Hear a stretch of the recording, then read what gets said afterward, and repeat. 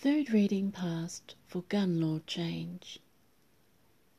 Some have said that it has been put through in haste, but others say that it should have been done long before now.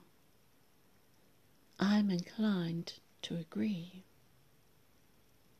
It was a contentious issue for a minority of the population, mainly some licensed gun owners, but the majority of the country was never going to stand on this side and allow anyone access to semi-automatics after what happened on March 15.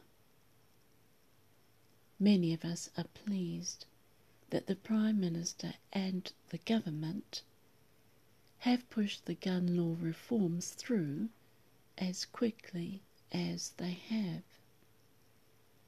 The Arms Prohibited Firearms, Magazines and Parts Amendment Bill is all but law.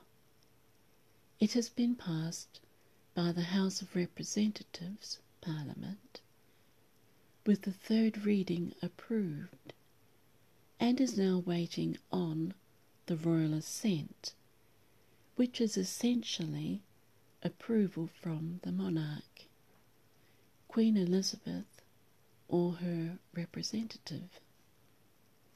Once the Royal Assent is given, the Act is passed into law. That is expected to take place tomorrow, and the new gun laws will take effect as of Friday.